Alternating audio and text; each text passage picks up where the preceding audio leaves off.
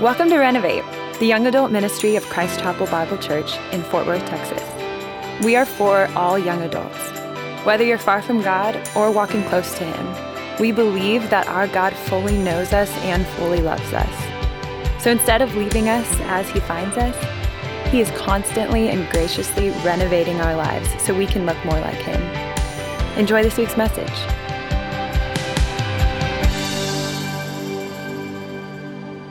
Amen. Praise God. Hey, Renovate, welcome. It's really, really good to see you. Really good to worship with you, and really good to get to open God's Word and to meet together and to gather together. Let me give you a quick preview. If you don't know who I am, my name is Ben, and I'd love to meet you. I'd love to get to know you. My name is Ben Fuqua, and I'm one of the young adult pastors who gets to be a part of this ministry, and I love it. Let me just show you kind of where we're going tonight, and really over the course of this semester. We're stepping into a series called To Know and Be Known. And Josh and I have honestly worked really hard over the course of the summer to create 16 weeks of content, and 16 weeks of really diving into what it looks like to know God and then also to be known in community and what that means for us and how we do that and how we get to that and what's healthy and what's not healthy. And so we are stoked to be able to walk through that. And like Josh said earlier, what's going to happen is we're only going to gather in this room 4 of those 16 weeks. But then the other 12 weeks, we've designed it in a way where we want you to get in a Renovate group. Not because we care about how many Renovate groups we have, but because as we thought about what this kind of pandemic-resistant community would look like, we knew that it had to be an actual biblical community. This is so sweet. We love this. I have missed this. Missed this. But this is not all we're designed for. This is a part of what we're designed for. We're also designed to really be known and really be in community. And so next week, there will be content that actually Josh preaches that Renovate groups won't just watch on a screen, they'll interact with and take and put in practice together. And so that's where we're going tonight and the next 16 weeks to know and to be known. And so we want you to be in that community so you can actually live out what we're talking about, not just show up to a show and listen to us talk about wouldn't it be nice if, but actually put it in practice 3 out of 4 weeks. And so we're excited about that. Tonight, what I'm going to do is kind of preview that and specifically talk about a big part of the design that we're called to. And so I'm going to tell 2 stories. One of them is going to be unbiblical, and the other one is going to be from the Bible, Genesis 2 to be exact. And we're going to see one of the things that we are radically designed for. And when we do that, we're going to talk about what happens when we don't have it. And when we get malnourished in those ways and where to find it. And we're going to end with hope tonight. And so remember that time I was going to tell you an unbiblical story. This is it. So my buddy Brian, this was a few years ago, true story. And this has a point. Believe it or not, this is going somewhere. It has a point. He was dating a girl, really wanted to impress her and really liked this girl a ton, biggest crush he'd ever had, and he was smitten with this girl. He's over at her apartment, and they're just hanging out, and her roommate comes out of her roommate's room and comes out, and she's all fired up, and she's passionate about something, and she says, "I want to get a pet monkey." Yes, right? You know, yeah. Okay, so she's like, "I want to get a pet monkey." Listen to the story. Take notes because it's important. She's like, "I want to get a pet monkey. Why do I not have a pet monkey?" She lives in downtown Dallas, and so she was like, "Of course I should have a pet monkey. I'm entitled to that." And so she's like, "Man, let me." And so my buddy Brian, because he knows this is an opportunity, right? The opportunity to his girl's heart is, we all know, is through the friend. Right? If he can get the best friend on board with him, and if he can save the day there, then he gets the girl. The always prophetic, always above reproach Spice Girls said it best when they said, "If you want to be my lover, you got to get with my friends." They knew, right? They knew. So he's like, "All right, great opportunity. I'm going to help get this." So literally, true story, this is a few years ago, they drove to a back field behind a La Quinta outside Waco, Texas, and found a trailer park that sells exotic animals if you hand them the right amount of money of cash in an envelope. And so he literally drove to this field, found this like trailer park community, and there was like some double wides, and they walk through them and they find all kinds of exotic animals. At least it was a real thing a few years ago. And they found the monkey trailer, and they went straight to the monkey trailer, and they went through, and for only $3,500 in cash, right, that they handed the shady fellow, he gave gave them a dog crate with an actual monkey, an actual live monkey. It was a pygmy marmoset, right? So I don't know, you all know what that is, I'm sure, but I didn't. It's a tiny little cute monkey, right? Just a really tiny little guy. And they walked out of there, this field, got back in their Honda Accord behind a La Quinta, drove back to Dallas with a pygmy marmoset, tiny monkey, get it back into their uptown Dallas apartment, right? Let it out of his cage. It immediately runs under the bed, no big deal, except it finds a hole and crawls into the box springs. Then they spend the rest of 24-hour period of time trying to get the monkey out of the box springs. And so they take the box springs, they get the bed, and they put it up. And he's a tiny little, y'all should Google this monkey one day, not while I'm preaching, but one day you should Google what that monkey is. Everybody pulled out their phones just now. I lost them. And it's just swinging in between the springs and a box spring. Just swinging back and forth like cute pygmy marmosets do. And it just was swinging around in there, and it took them an hour to finally bait it out of there. They got it free. They duct taped the box spring. If it wasn't the box spring, it was a vase, it broke. If it wasn't a vase, it broke. It's getting caught in the dishwasher. If it wasn't the dishwasher, it was the disposal, right? Like, it just was a disaster, right? Because this girl's apartment was not the habitat. That monkey was not designed to live in a habitat of IKEA furniture and anthropology decoration, right? Like, that's not the design that monkey lived. It ended up falling off of the balcony about a year later, which...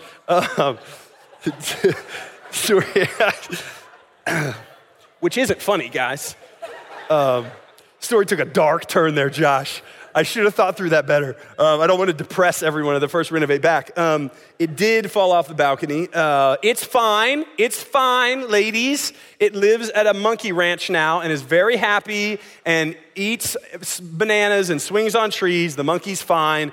Everything's good. It bonked its head, but it's good. The point, right? Believe it or not, the point of that, what was my point? Oh, yeah. Part of that is, man, I missed you guys, and I just wanted a good story as an emotional hug for y'all because I missed you.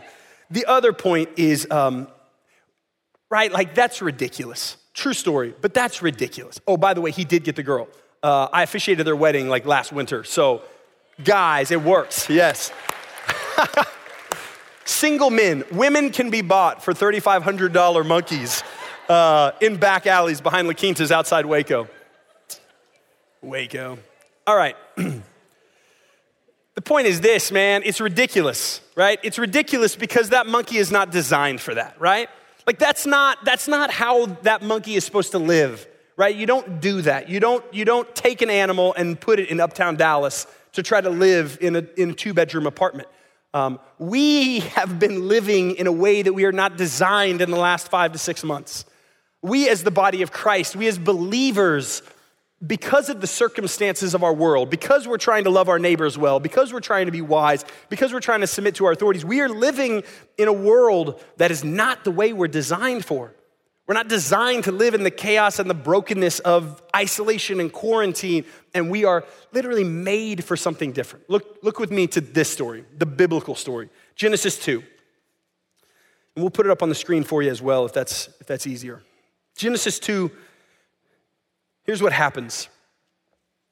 Then the Lord God said, "It's not good that the man should be alone. I will make him a helper fit for him." Now out of the ground the Lord God had formed every beast of the field and every bird of the heavens and brought them to the man to see what he would call them. And whatever the man called every living creature, that was its name. The man gave names to all the livestock and to the birds of the heavens and to every beast of the field. But for Adam, there was not found a helper fit for him. So the Lord God caused a deep sleep to fall upon the man. And while he slept, he took one of his ribs and closed up its place with flesh.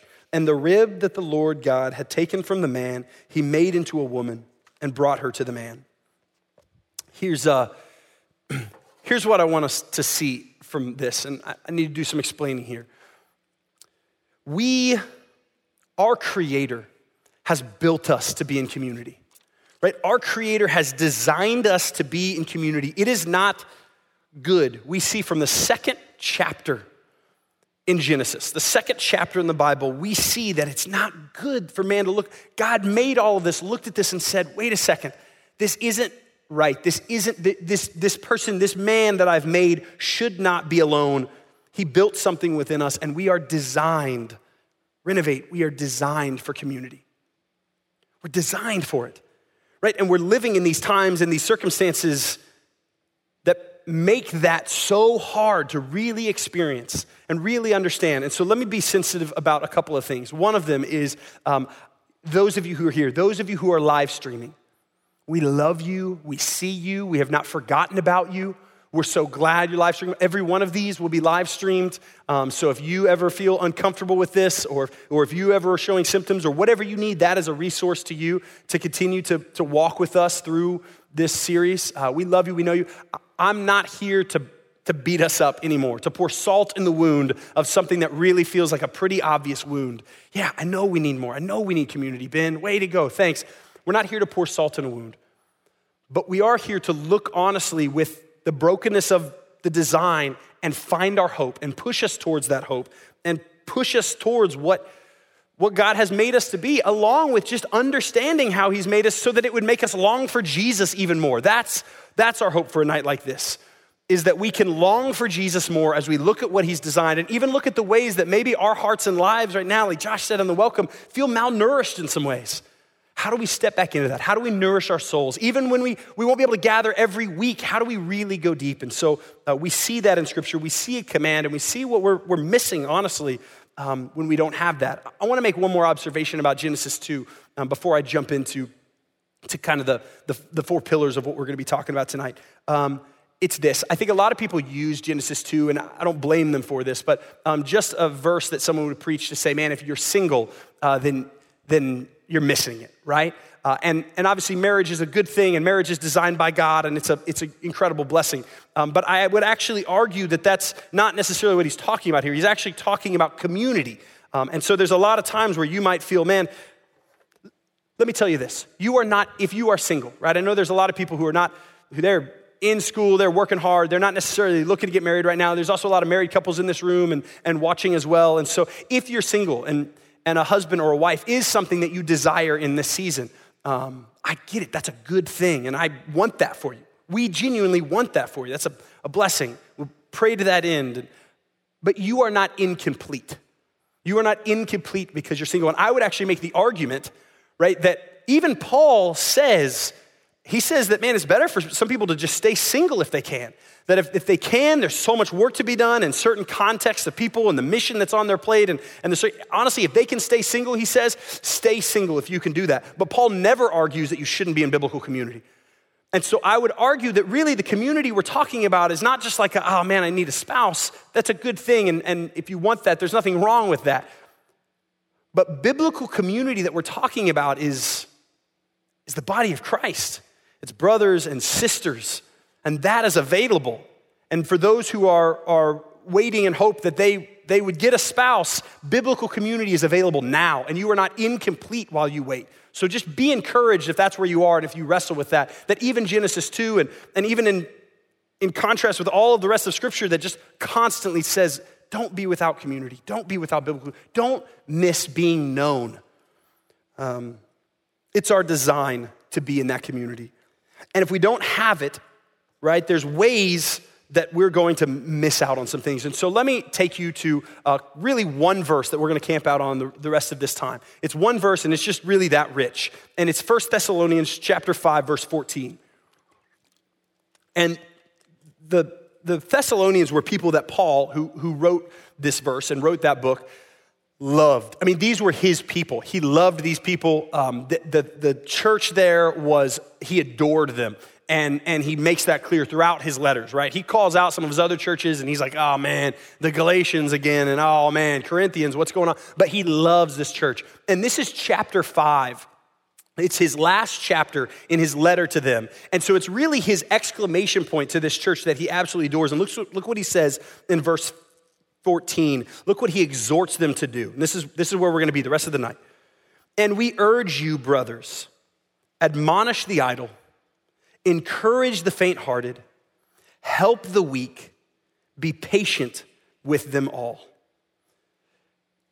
There are things that we're going to miss out on when we're not in biblical community. One of them is we miss out on admonishment, right? We miss out on admonishment. We see it here, right? That we're to admonish each other. We're to admonish the idle. Admonish, a biblical dictionary would define admonishment as gentle reproof, counseling against a fault, instruction in duties, caution, direction, church discipline, public or private reproof, right? The idea of admonishment is this idea that we have blind spots in our lives.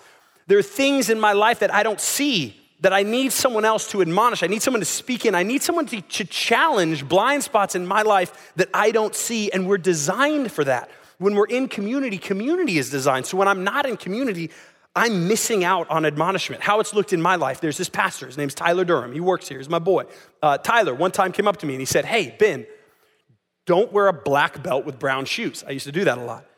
Stop wearing black belts with brown shoes. Apparently that's frowned upon. Yeah, okay, good, thank you. Right, okay, great. Admonishment, check, life changed. I rarely wear black belts with brown shoes now. And when I put on my belt, I think of Tyler Durham and what he's spoken to my life. Life changed, check. He also one time said, "Ben, you're wasting your gifts. God has gifted you. Those aren't gifts for you or about you, and there are gifts in your life that you're wasting because you're being a lazy punk. And it's not about your glory, and so stop," right? And that, I would argue, is even far more loving because the challenge was much more eternal and challenging to say, man, I need to step into this more.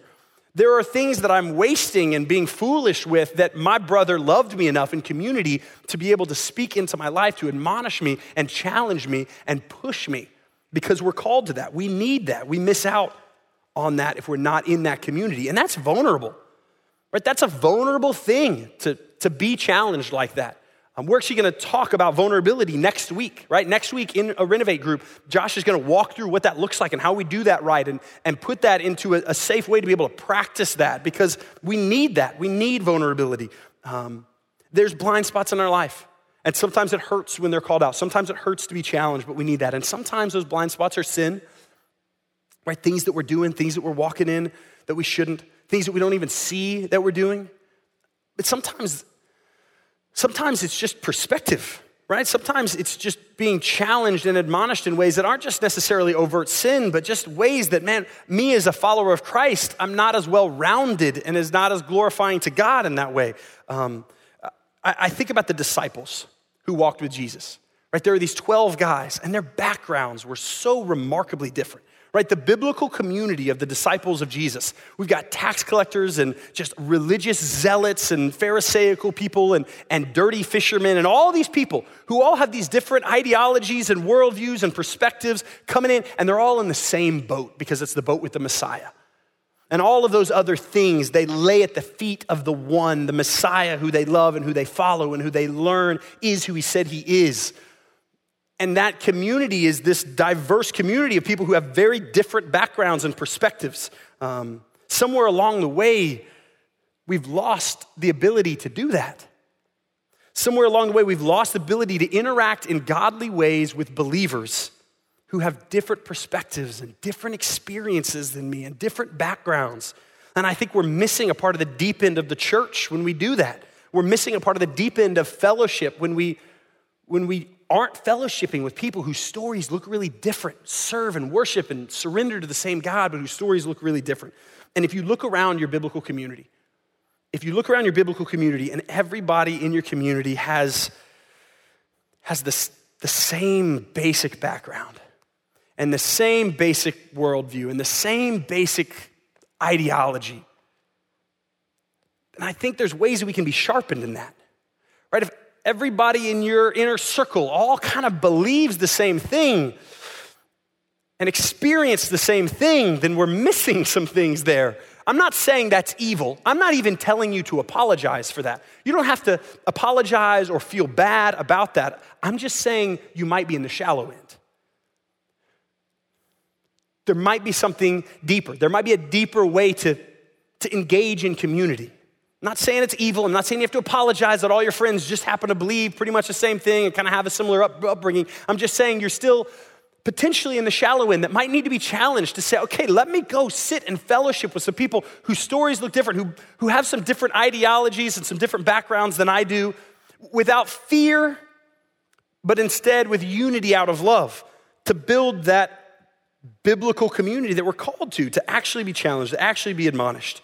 A year ago, I sat with a brother at Press Cafe, had breakfast, and man, he really challenged me, right? He spoke into my life in some ways, and he had some different perspectives on stuff that weren't my perspectives, and his education has looked very different than my education, and what he spent time studying looks very different than what I'd spent time studying the last decade, but we serve and love the same God, and we are both filled with the Holy Spirit, and so he lovingly got to really challenge me in some things, and I walked away challenged and admonished, but also loved and sharpened. And I don't know that I even agree with everything he said, but I walked away and I was like, man, I didn't have that perspective, and that was important for me, and I'm still trying to learn that. Let me say this too, quick little caveat. Social media is not your community. Social media isn't your community, right? I think we know that, but I don't think we always practice that. Social media is a great platform to debate ideas, but if you think, well, I debate ideas and I wrestle with people who have very different ideas, but what you mean is on social media you interact with that, those are not your friends, right? Those are technically your friends. I understand how that works. I am on Facebook. You might have friends who are also your Facebook friends, but that is not the platform for the gospel church to engage in. Not that we shouldn't engage in and wrestle with ideas, but don't think by doing that you are practicing biblical admonishment, right? You might need to engage in the forum and the marketplace of ideas and challenge thoughts and all of those things, right? That might be something that you feel led to do, but certainly don't make the mistake of thinking, well, I hear other ideas on social media all the time. That's not the biblical community we're talking about. What I'm talking about is sitting across from somebody and having a cup of coffee who their life looked very different than my life. That their experiences are different, but man, we worship the exact same God. We worship the same God and we submit to the same God and our foundation is the same. And fellowshipping with that, sitting in a living room, being in a Renovate group, right? Being in community with somebody else who doesn't share those things. I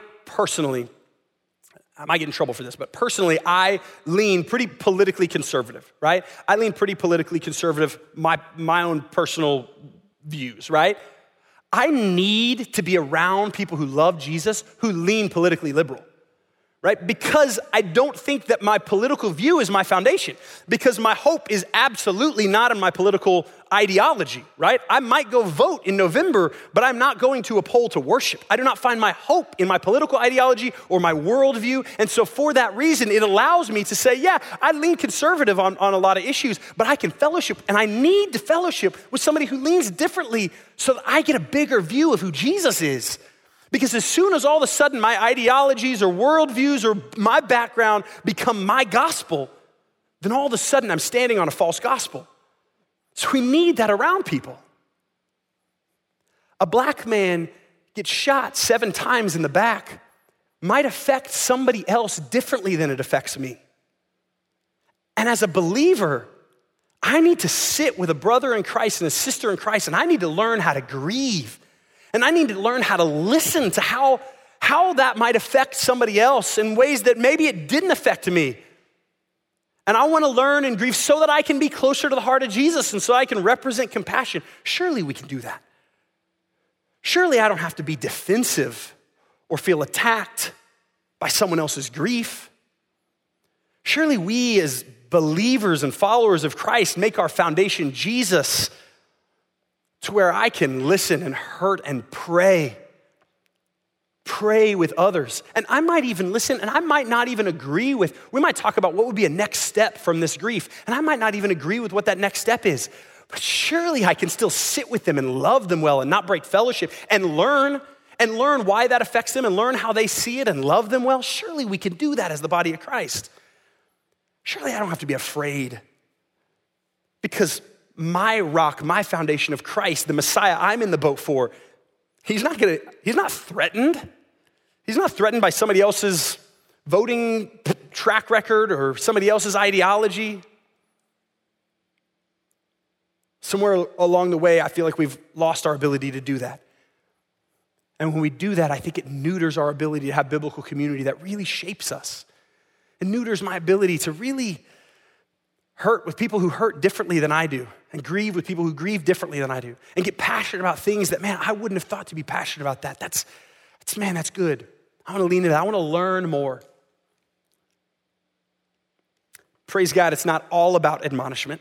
Praise God, it's not all about just sit in a room and be challenged, and all the Enneagram 9s in the room are like, biblical community sucks, right?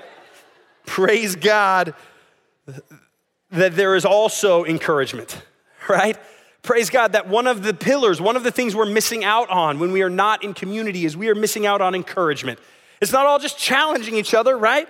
Like if we're just debating, challenging hard ideas, no. It's I leave, that breakfast I had with this brother in Christ, I left challenged, but I also left super encouraged. He spoke encouragement in my life. I spoke encouragement in his life, right? We were in fellowship, and so we miss out on encouragement when we're not in real biblical community. Paul talks about this idea of that we should be building each other up, right? Which I just think is such a beautiful picture, right? The idea of like encouragement being this idea that, man, we're building up someone's house. We're building up their life. I'm laying a block in their life when I speak what is true and speak what is encouraging in their life. I think it's really important, though, that we define encouragement correctly, right? I think a lot of times we will mistake flattery and encouragement. For example, if I say to my wife, Danielle, hey, you're pretty, and I would like for us to kiss soon, right? That would be, first of all, that would be creepy if I said it that way. But, right, that would be flattery, right? It is true, but that would be flattery, right? Encouragement would be me telling my wife, look what I see God doing in you. The way that you love our sons, the way that you nurture our sons, I see God using you, Danielle, to craft their view of God's character as a nurturing father. The way that their mom loves them and nurtures them is crafting for my two sons a proper perspective of how nurturing our Heavenly Father is. And so I can speak that into her life, and I'm convicted because I don't speak that into her life. So babe, I mean it. Good, props. Gonna kiss later probably because of that. We speak encouragement because look what I see God doing. Look what I see God, how God is using you. Right? Encouragement and flattery. Flattery is about just making someone feel good about themselves. Encouragement is not about making somebody feel good about themselves. Encouragement is about pushing them towards Jesus and recognizing and giving God glory for what I see in your life. That's encouragement, right? That's what we're called to be. That's what we miss out on when we're not in Christ. Not that we walk into community and they say, well, I love that skirt. That's cute. It might be a good skirt. That's fine. But that's not encouragement. Encouragement is look what I see in your life. Look who I see God's wired you to be. Look at this trial you went through and how you came out on the other end. Paul even talks about this concept all throughout the New Testament of our weaknesses, meaning that Christ is strong. Right? 2 Corinthians 12, specifically, he talks about this idea that, man, when we're weak, his strength is made perfect. And it's this idea that like even our cracks show Jesus behind our cracks if we're in Christ. That like the cracks in your life, the vulnerability in your life actually shines more Jesus out of your life. And so we don't just speak in, hey, I love what's on the outer shell. We speak into people's lives and biblical community and say, I love what God's doing inside of you. And man, even when we see cracks, we're like, man, but God is still strong in you. God is still doing work in you. God is still worthy and at work in you. Flattery isn't bad. It's just not the same as biblical encouragement. Encouragement is really affirming and pushing them to Jesus. And biblical encouragement takes work, right? It takes work, right? It takes knowing somebody. It takes knowing somebody to really, I can give anybody flattery that I just meet, but I've got to really know somebody, and I've really got to know Jesus, and I've really got to be praying so that I can really be in community to say, man, this is what I see from Jesus in you. And that takes work, but it's worth it. And when we're not there, we miss out on that. I want you, Renovate. I want you to be encouraged. I want this season, especially for some of us that are just coming out of such a drought, I want it to be such an encouraging season in your life. Whether you're in this room, whether you're watching online, that you feel encouraged in this season. But that's not gonna happen once a month by me or once a week or once a day by listening to somebody. It's gonna happen because you're known and somebody sees Jesus in you and speaks that over you. Third thing we miss out on is we miss out on help we desperately need.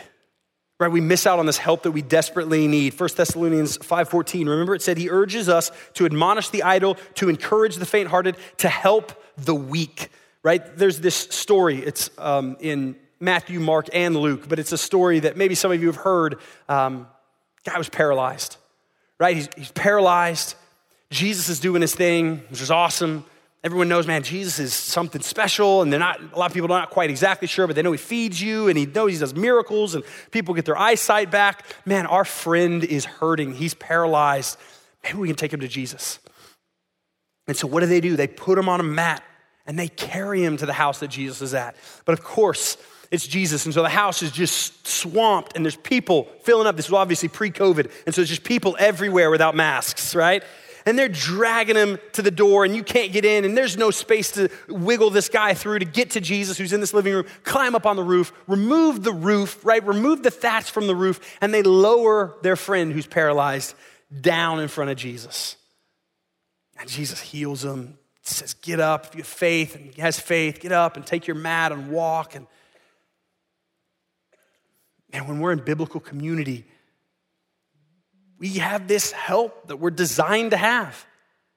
When we're not in biblical community, we miss out on this help we desperately need. We're designed to receive help. Most of us in here and watching are Americans, though, and we don't want help, right? We're gonna do it. We're gonna pull ourselves up by our bootstraps. We don't wanna ask for help. We got this. We're designed for it. We need it. It's hard to ask for, but it is so biblical. It's so biblical to ask for that. And honestly, this is a difficult season. And I know there are people watching and in this room who have felt like they are paralyzed. They have felt like they are paralyzed with anxiety and discouragement and depression and loneliness. I so badly want you to be in community that can say, man, let me help you. Let me drag you. Let me do tangible things for you, whatever that looks like, to personify how God loves us and how healing he is. That we'd be a community that would rush into helping each other. That you would be known enough to people to know what you need help, whether that's tangible physical needs, whether that's emotional needs, financial needs, that we as the body of Christ can run and help those who are hurting. Because we are all hurting in one season or the other. Last one is this. Last thing we're missing out on. We miss out on people modeling Christ-likeness. Here's where I'm getting at. It says at the end of verse 14, right? It says, encourage the faint-hearted, help the weak, and then it says, be patient with them all. Right, so the fourth kind of admonition, right? The fourth exhortation here from Paul is this idea that, okay, be patient with them all. And this really is the idea of, okay, well, why isn't the fourth pillar we miss out on patience? Because patience isn't the point. Christ-likeness is the point, right? Patience is the fruit of Christ-likeness. And so in being patient to someone else, right, the importance of me being patient to someone I'm in community with, the beauty of that is not just, oh, wow, I'm patient. That's not the goal. The beauty is, look how I represented Christ. For his glory, look how I got to show this person a picture of how Christ loves them. By being patient, I'm able to then model what Christ-likeness is. I'm able to I'm able to bring the kingdom and make it a tangible thing in someone's life to say, I'm going to love you the way Christ loves you. I'm gonna get to personify. I'm gonna get to be the incarnate gospel that loves you the way Christ loves you. We see all throughout Scripture this idea that his grace is sufficient for us. We see in Romans 5 that as sin increases in your life, grace abounds even more. We see that even while we were yet sinners, Christ died for us. We see that it's by grace we're saved and not of our works. All of these countless scriptures point to this idea that you have a God, you have a Father who loves you where you are at, who says, I see you and I love you where you're at. And you say, but I am far from you, but I am hurting, but I am stuck in this sin. And he says, yeah, and my grace covers that. And he says, yeah, let my kindness of where I meet you, when I meet you where you are not supposed to be, and I meet you there while you're far from me, watch how my kindness leads you to come to something better. Watch how my grace is so powerful to change your life. That's the gospel. Jesus took what we could not take, hung on a cross, rose again, so that all of our striving and hurting and working, we could say, I can surrender that and put my faith in Jesus, and I am now adopted as I am, fully loved as I am. The power of the gospel. This amazing theological thing happens when I put my faith in Jesus and stop trying and stop trying to do it on my own and stop trying to be religious enough or moral enough, and I surrender to Christ, and the Holy Spirit fills me and seals me and adopts me, and he says, nothing will ever separate you from this love. Man, that is an unbelievable theological thing that happens in our life, theological and spiritual thing. And when you're not in community, you miss the tangible expressions of that. Because we can sit here in a worship service and say, yeah, I love that God does that for me. But practically, I don't feel it. Sometimes when the music isn't right or the mood isn't right, I don't feel loved by God. How do I feel? I hear it. I see what you say. I believe it. I don't really see it. I don't feel it. We miss out on modeling Christ's likeness to the world around us, to be able to love someone the way that Christ loves them, to be able to be patient with them, to have people in our community who are hard to love, to have people in our community who hurt us, and to say, man, I'm gonna show you grace. And we get to model patience and grace and love and joy. We get to model the fruit of what God has done in our life for others so that they can tangibly see, wow, that is a little shadow of the way my Heavenly Father loves me.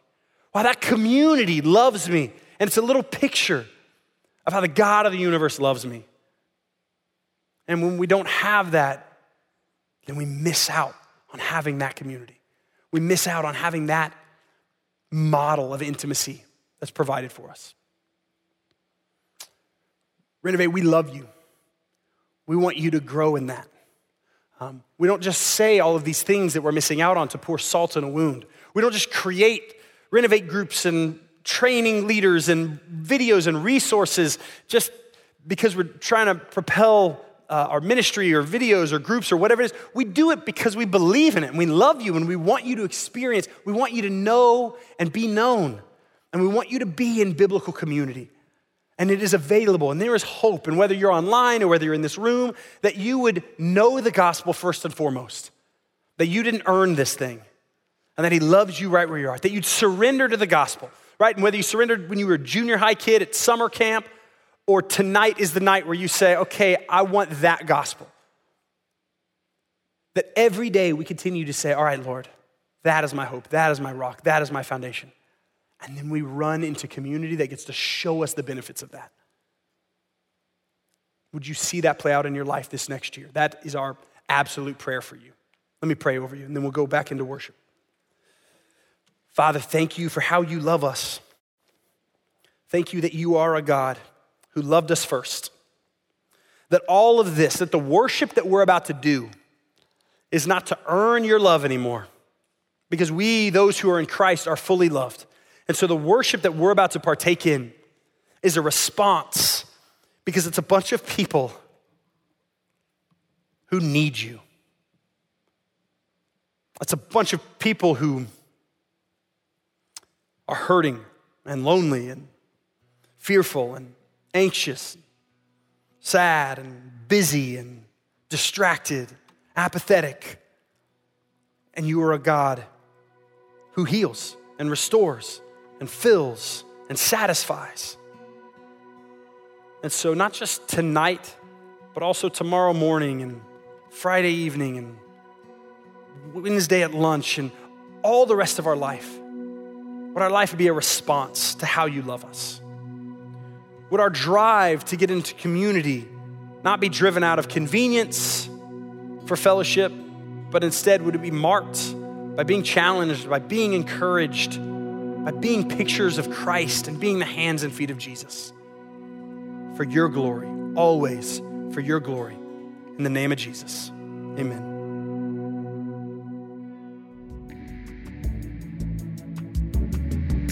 We hope today's message was impactful and God used it to be part of the transforming work He wants to do in your life. Look, our desire is that this isn't just a resource you would listen to, but that this is really a community you would belong to. If you have any further questions, you just want to talk, or need prayer, reach out to us. Our contact info is on the website, renovateftw.org, or connect with us on our social media, @renovateftw, and we would love to hear from you. Thanks for listening, and we hope to see you again soon.